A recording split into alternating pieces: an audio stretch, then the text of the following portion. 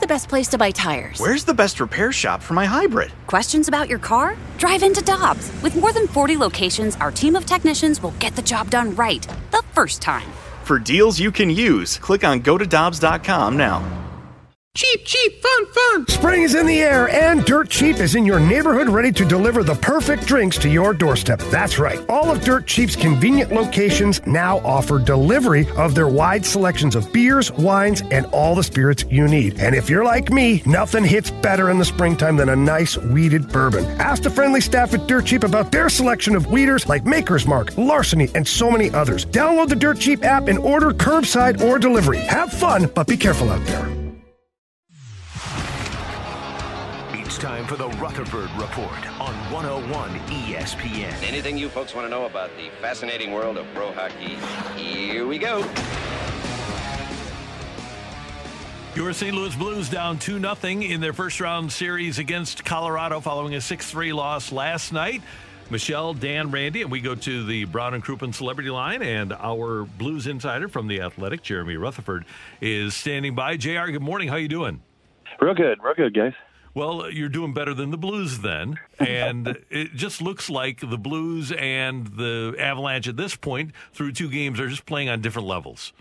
Yeah, it's definitely the case. I mean, early on, before the series, I wrote a piece, here's how the Blues can beat the Avalanche, and pointed out 5 things. I think after the first game, you say, hey, look, their speed's killing, but here's where the Blues are making mistakes, and if they could just avoid these mistakes, they could be okay. But I think at some point, it's not that we didn't know it before, but at some point you have to realize they're just 10 notches above you in terms of everything they do. And I think when they come out and start to lay it on you pretty thick, you start to doubt yourself. You start to make plays that aren't characteristic and lead to goals in the back of the net. So what I'm watching right now is just, like you said earlier, a champion team, a Stanley Cup team that is just doing what it takes to get the job done, and the Blues are just kind of reacting.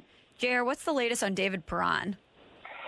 So we asked yesterday, and he's still in protocol. So he obviously wasn't part of that group that was part of the false positives. I know there was some hope there, but David Perron's case was obviously several days earlier. So it wasn't part of that batch of tests that came from the lab and were inaccurate. So he's got to go through the protocol, and as the literature says, it's 10 days, and then he needs to go through some cardiac testing, and then also he'll have to be evaluated by the Blues doctors. Now, that's what I'm going by the book. If somehow, some way, we never know, because look what happened yesterday, there's something that makes this case different, then perhaps you could see David Perron in a series, but I don't anticipate that. Okay, so what did you think of the hit last night, and do you think a suspension is coming forward? Yeah, definitely. And you got the 2 different situations. The Tyson Jost hit on Robert Bortuzzo might be something there. He gets the elbow to the face. The officials missed it. Bortuzzo leaves the game. I'm sure they'll look at the tape there. But Kadri, definitely 5 suspensions, including the 2019 playoffs, guys, and just a nasty hit. Like, I mean, you're on social media. You saw Jared Bender, the coach for Colorado, come out and say that, yeah, the league's definitely going to be looking at that. And even the Colorado fans, guys, that I saw last night were saying just an ugly hit. So, I think that he's going to get an in-person hearing, which in person today we know to be Zoom. But what that says is you're looking at 5 games potentially for Kadri for that hit on Falk. JR, it used to be that the Blues had trouble in the second period. Now they're having trouble in the first period. They just cannot get their game going quickly. Obviously, there's got to be a way to solve it. But what do you think happens in the first period? Do you think it's more Colorado than the Blues? Yeah, I do. I really think it's Colorado, and that's not to say that the Blues aren't to blame. But I think it's a team that's waiting all day for the puck to drop because they know they're the better team, and they know they could be a few weeks away, few months away from a Stanley Cup. And I think they're coming ready to play. And so, occasionally you'll see a team get outshot by a heavy margin, 15-5. But when you have what we've seen in games 1 and 2, 17-5 and 19-6, it's just insane that Colorado is able to come out and just make their mark that early. So, Braden Shen said last night, we're just not ready. I mean, how many times have we heard that this year? How do you not be ready for a playoff game? That's not directed at Braden. It's directed at the team. But I think this is just a hungry championship team on the other side. JR, Nathan MacKinnon, hat trick last night. He has 5 goals and 2 assists so far in the series. How do the Blues stop him? Can they stop him? You can't. I think that you know, you look at this Blues roster, and you have Ryan O'Reilly, who's a Conn Smythe guy, a Selke guy, one of the best defensive forwards I've ever seen play, and he's got some pretty good line mates trying to help him, and you just can't stop him. That line is just too formidable. And so when you get Rantanen and Landeskog going too, I mean, look at that play 30 seconds into the game. Talk about being ready to play. Landeskog just lays out Ryan O'Reilly. And if you look, Marco Scandella is on the side of the net. He's kind of looking back just to see if O'Reilly's okay. You guys were talking about lack of net front presence earlier. They don't have anybody in front of the net, and Marco's checking on O'Reilly while the play's going on, and the puck's in the back of the net. So to me, right now, you know, everybody talks about playoff Nate, and that's what it is right now with Nate MacKinnon. All right, I'm a Blues fan listening this morning. It's a little doom and gloom. So tell me how the Blues get back in this series. Well, it's going to be a situation where you're going to have to settle down. You're going to have to regain your composure. You're going to have to realize that it is going to be tough to beat a team like this 4 out of 5 games, and you just got to play tomorrow night's game. And, you know, I know that's cliche, but that's what Craig Berube is going to tell them. They had success with that in the past, Danny. But, you know, I think that it's going to come down to executing when you have the chances. How many times in this series have we seen, you know, game 1, Tarasenko's got a goal on his stick, misses. You know, so many situations where they have chances to put themselves in a good position and don't.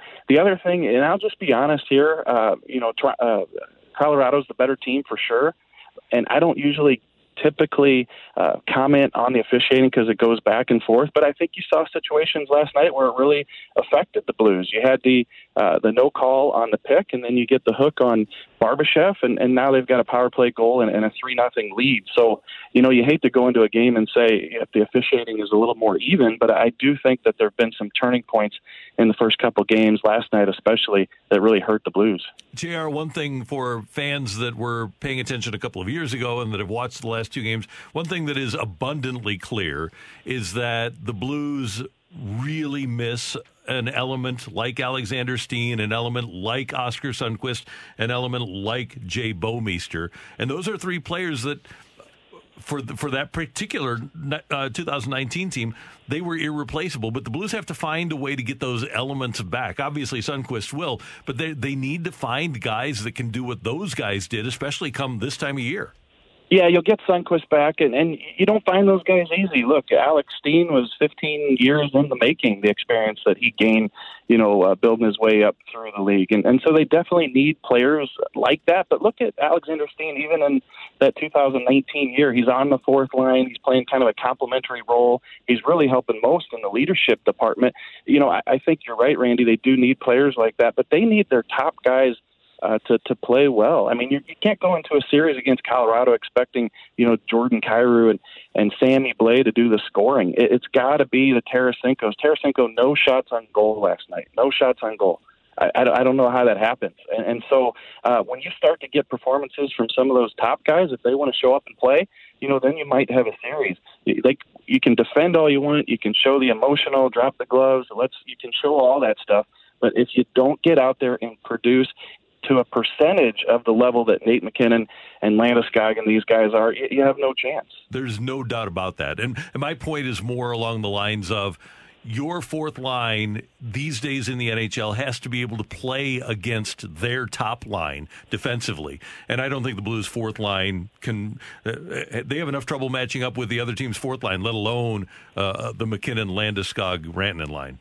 Yeah, 100%. And that's why that team, you know, you can talk about all the positives, pluses of that 2019 team, but when you can put your 4th line against one of the other team's top lines, that frees up one of your top lines. It means that maybe you got O'Reilly going against MacKinnon, but maybe it means that second line doesn't have a very tough matchup because you're able to put your 4th line against them, and the Blues just can't do that. So where are Tarasenko and Robert Thomas? You know, I know Thomas didn't have a great year. Tarasenko, we're kind of waiting. What have you thought of them in the first 2 games?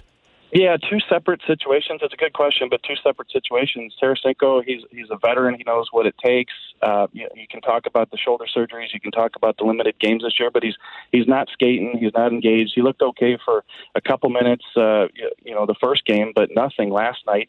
Robert Thomas, to me, I still think he's going to be a good player. I think he's got a lot of learning to do, but you just don't notice him. So those are two of several players who you really don't notice in this series right now, Dan. JR, great stuff as always, and we'll be reading your work at The Athletic, following you on Twitter at JP Rutherford. Thanks so much for the time, and we will talk to you soon. Yep, thanks a lot, guys. Talk to you later. That is Jeremy Rutherford from The Athletic on 101 ESPN. Hi, this is Chris Howard, host of Plugged In with Chris Howard. The College Football Playoff Committee made their decision on Sunday, and as much as I loathe the idea of Ohio State losing their way into the College Football Playoff, I 100% agree with OSU making it in over Bama. Nick Saban citing some hypothetical point spreads to prove his point that the Tide deserve a spot in the college football playoffs holds little substance when you consider Bama's best win is over Texas. No, the committee got it right. TCU had a great season with far more ranked wins than Bama and didn't deserve to lose their spot after playing a surging Kansas State in a championship game. And Ohio State, while not playing some of their best ball later in the season, was still 12-0 until they came face-to-face with my Wolverines. While the college football playoff system isn't nowhere near as good as it could be, it's better than what we had. And in a few years, it will be better for all of college football.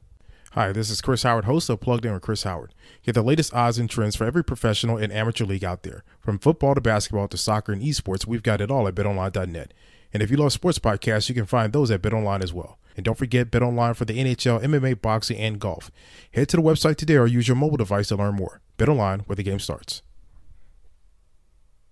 Want more ways to show your good side to the world? Donate plasma at a Grifols Center and join thousands of donors who are helping to save lives. Receive up to $1,000 your first month. Learn more at grifolsplasma.com.